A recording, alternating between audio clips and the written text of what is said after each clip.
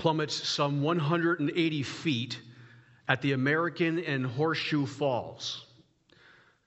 Before the falls, there are violent, turbulent rapids. Farther upstream, however, where the river's current flows more gently, boats are able to navigate. Just before the Welland River empties into the Niagara, a pedestrian walkway spans the river. Posted on the bridge's pylons is a warning sign for all boaters. Do you have an anchor? Followed by, do you know how to use it? Faith, like an anchor, is something we need to have and use or exercise, especially in difficult and troubling times. Isn't that true? But do we know how to exercise our faith in such a difficult and troubling time? Do we know how to do that? It was no different in the life and times of Nehemiah, for he found himself in a difficult situation. We find ourselves in a difficult situation in the times in which we live. For Nehemiah, it was no different. It was a very, very difficult situation that he was in. The problem is that if we look at the text that we're going to read this morning and just read it at face value, you're not going to fully understand what the problem that he was facing. You won't see his difficulty if you just read chapter 2, verses 1 to 10. And so it raises the question, well, what was the difficulty? What was the problem that Nehemiah was facing? We are continuing our study in the book of Nehemiah. Last week we saw that Nehemiah was a deep man of prayer, and that prayer is the foundation of any restorative work that God is going to do in this world. But now he finds himself in a troubling situation. In order to recognize, in order to see Nehemiah's troubling, difficult situation, you have to look at the past. And in the past, I'm talking about the book of Ezra in the 4th chapter. The book of Ezra precedes the book of Nehemiah in the Bible, but the events in the book of Ezra also precede the events of Nehemiah. During this 4th chapter, some of the children of Israel who were led into exile had gone back to Jerusalem to rebuild the temple and to rebuild the city. And they started doing that in the 4th chapter of Ezra. Unfortunately, there were people who were living within the land who were not happy with this building project that was going on within Jerusalem. They wanted this building project to stop these adversaries of the Jews. And so what would happen is that these adversaries wrote a letter to a particular king to get them Jews to stop the building project. The king at that time was Artaxerxes, the same king who's ruling during the time of Nehemiah. Okay? King Artaxerxes is the king in Nehemiah's time and in the 4th chapter of Ezra. Now, what happens is that the adversaries of the Jews write a letter to the king. And I'm going to read you the letter in the 4th chapter of Ezra because it's important to understand what's going on in Nehemiah chapter 2. This is the letter that the adversaries wrote to King Artaxerxes in the 4th chapter. Beginning in verse 12. Let it be known to the king that the Jews who came up from you have come to us at Jerusalem and are building the rebellious and evil city and are finishing its walls and repairing the foundations. Let it now be known to the king that if this city is built and the walls completed, they will not pay tax, tribute, or custom to the king's treasury, and the king's treasury will be diminished. Now, because we receive support from the palace, it was not proper for us to see the king's dishonor. Therefore, we have sent and informed the king that search may be made in the book of the records of your fathers.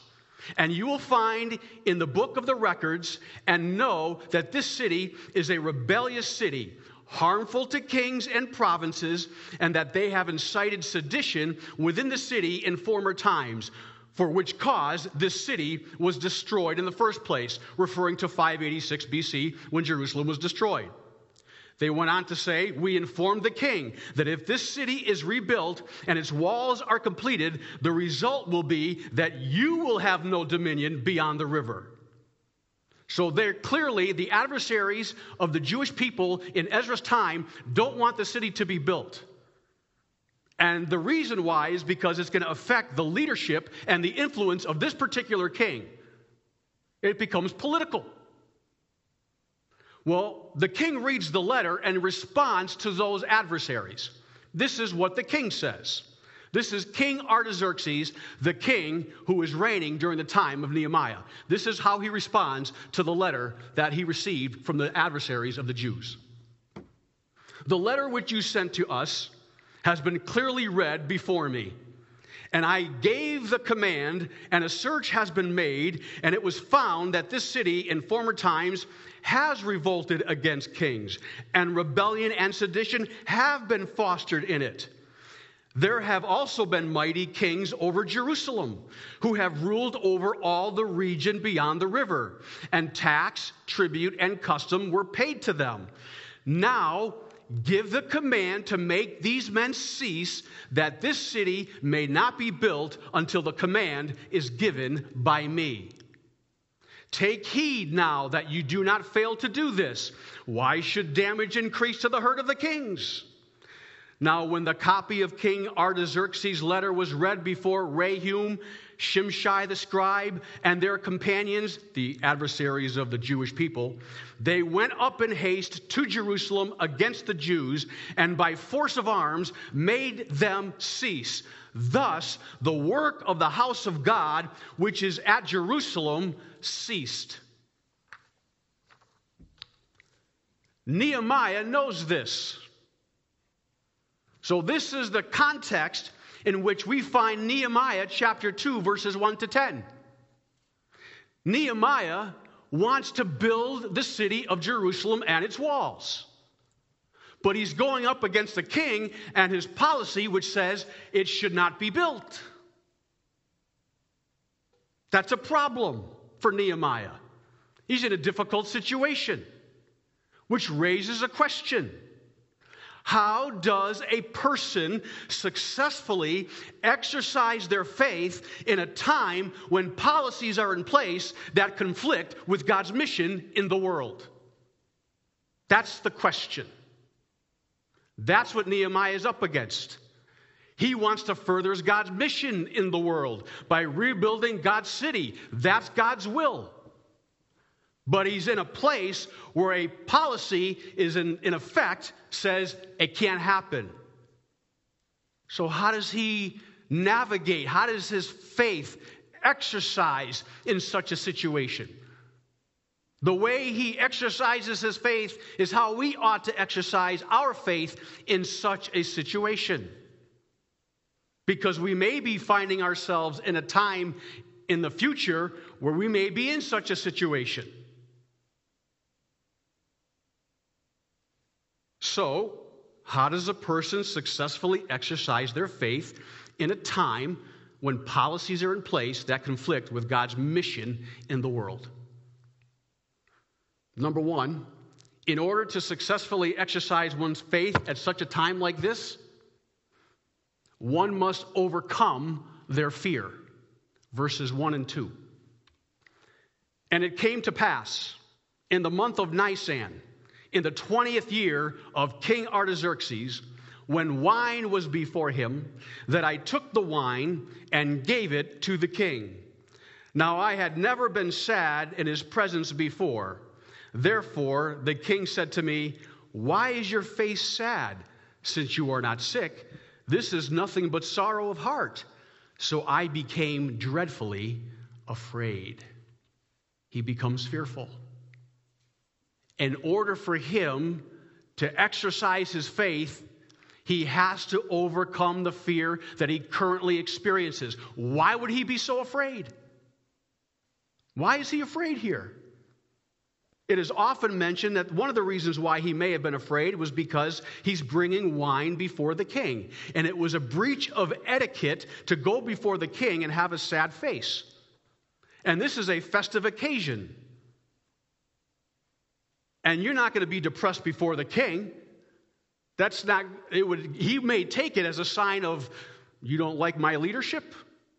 He may look at that as somehow an expression of not being happy with his leadership, and he may take a course of action that may not be best in the best interest of Nehemiah. That could be one reason why he's afraid. But more than likely, he's afraid because he understands the implications of what he ultimately wants, which is what? I want to go to Jerusalem and build the city.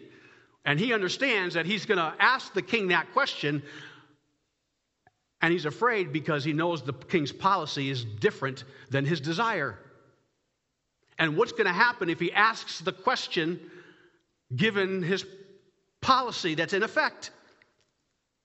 He's afraid. His fear may keep him from asking the question that he needs to ask in order to further God's mission in the world. He's scared. And he had to overcome his fear at a time when a king's policy was limiting or causing God's work or mission in the world to cease. That's very important. We must be able to overcome any fears that we have at such a time like that, if we're going to exercise our faith successfully in such a season. That's what Nehemiah does.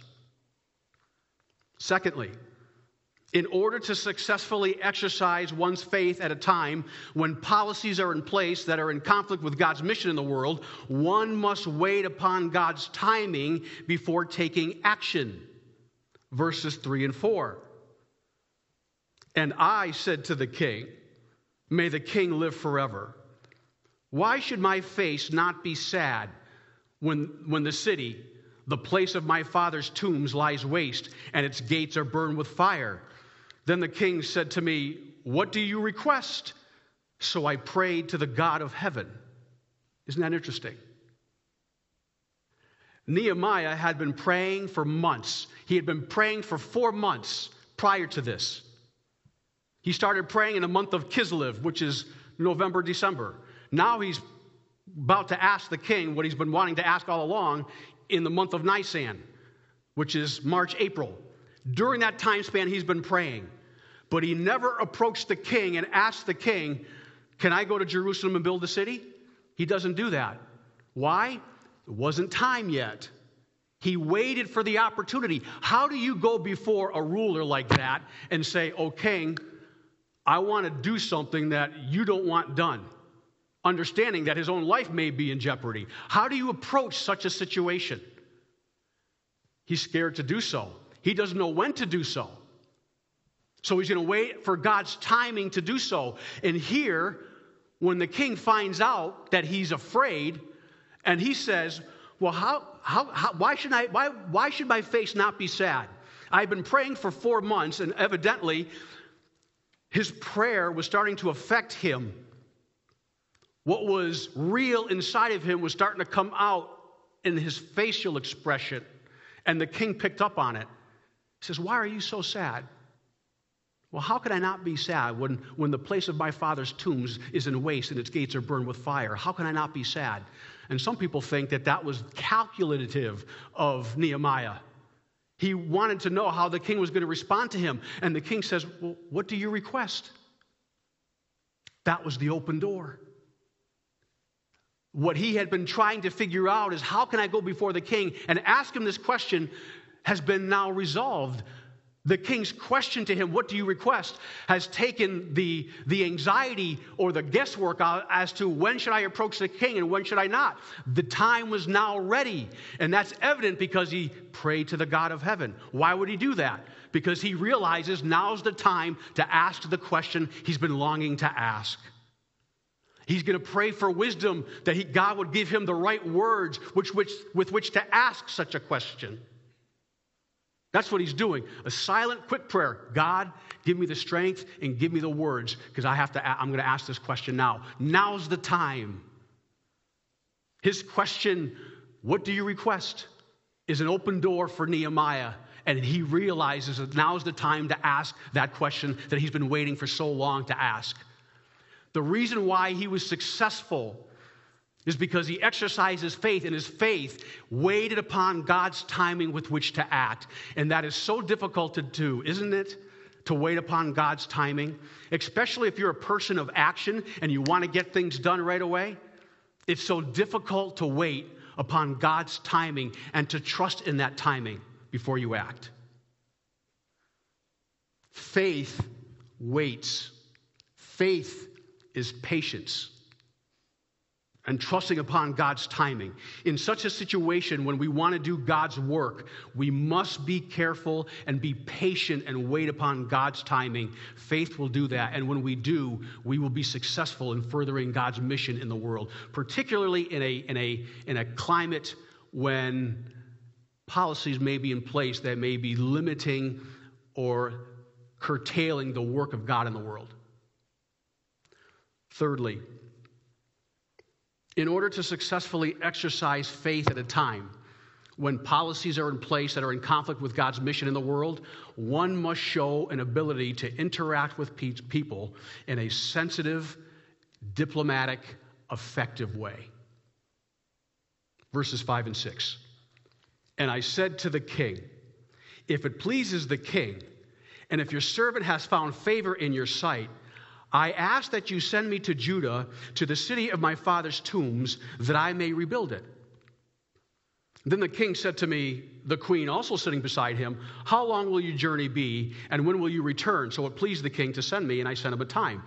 Evidently, he asks the question, and he's successful. But did you notice his language? He never says to the king, can I go to Jerusalem and build the city?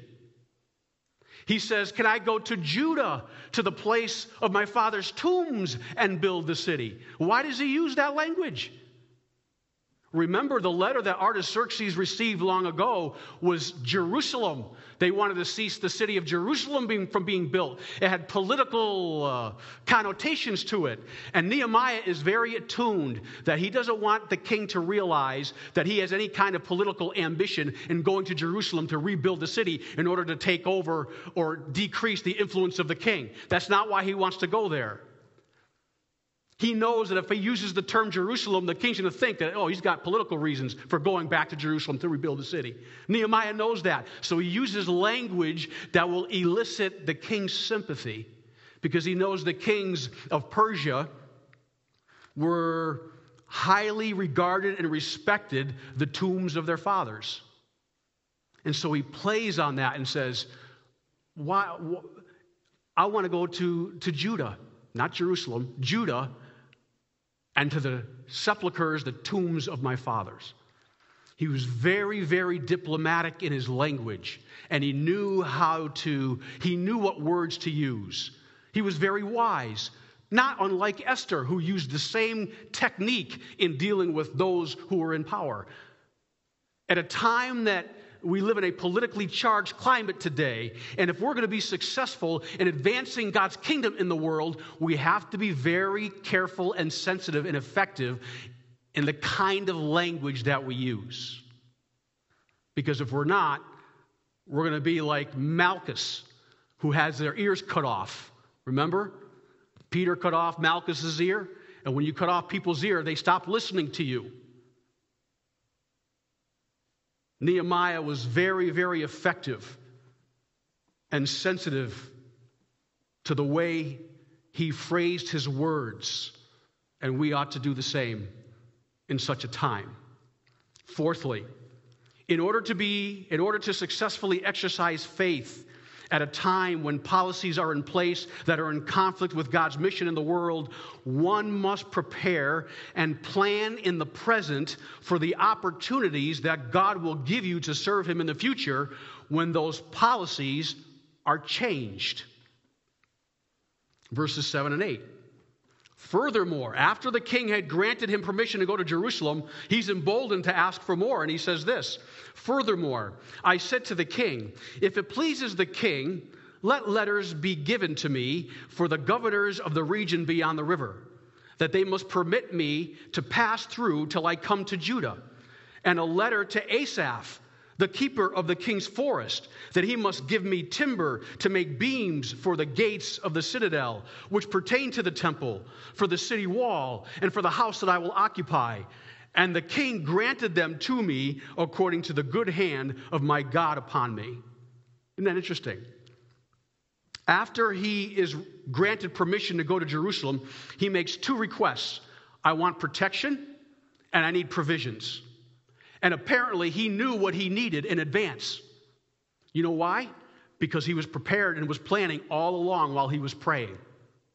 He was waiting expectantly for God to answer his prayer on his time. And when the opportunity came, he required certain things. From Asaph, for example, he said, I want beams so I can build the citadel that pertains to the temple, so I can build the gate, the walls, and so I can build the house that I will occupy. Well, how did he know that? How would he know what he needed? He even knew the person's name, Asaph. Why did he know these things? Because he knew about these things in advance. Exercising faith, even in a time when policies are limiting God's work in the world, anticipates that it will change because God will do something.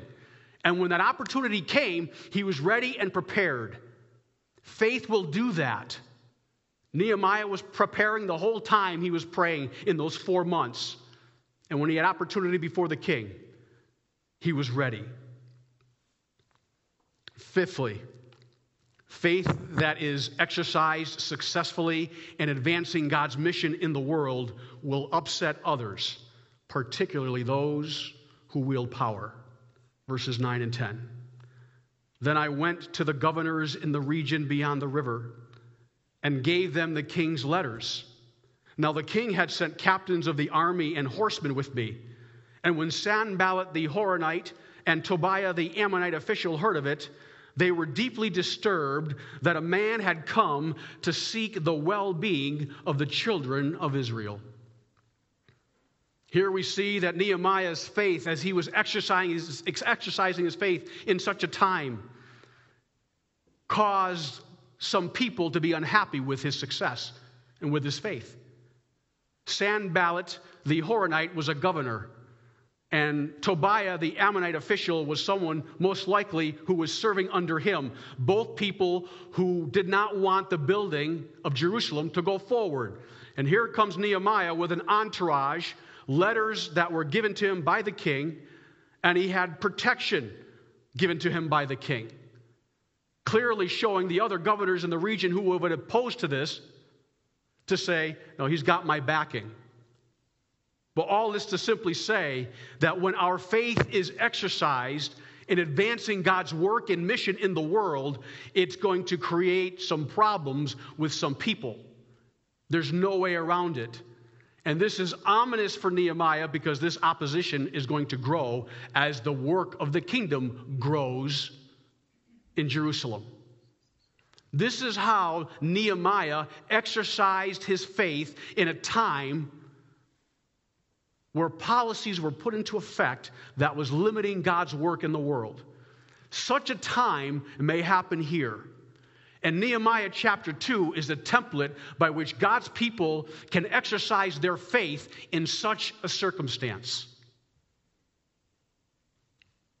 Exercising one's faith in a difficult time is possible. And we need to be aware of that going forward.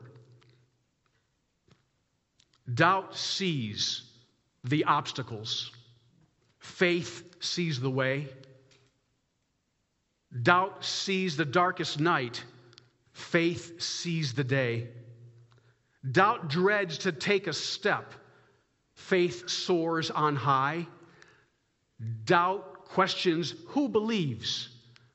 Faith answers I. Even in the difficult times, faith believes. May we have that kind of faith moving forward in the difficult times, in the difficult days in which we live. Would you please pray with me? Father, we thank you for your word and for the faithfulness of Nehemiah in the difficult days in which he lived.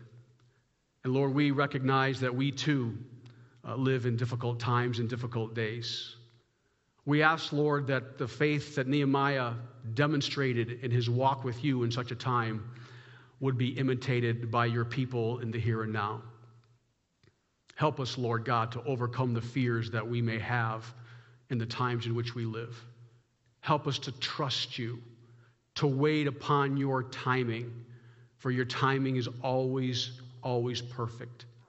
Help us, Lord God, to be mindful of the language and the words that we use. Give us wisdom. May our words be seasoned with salt, always seeking to build up and to advance your kingdom in this world.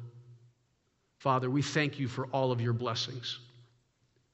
We thank you for the gift of faith, and we pray that you would give us more of it, both today and in the days ahead. And we'll give you the glory for all that you do in and through us, for the furtherance of your glory and for the advancement of your kingdom. And we pray these things in Jesus' holy name. Amen. Our closing worship song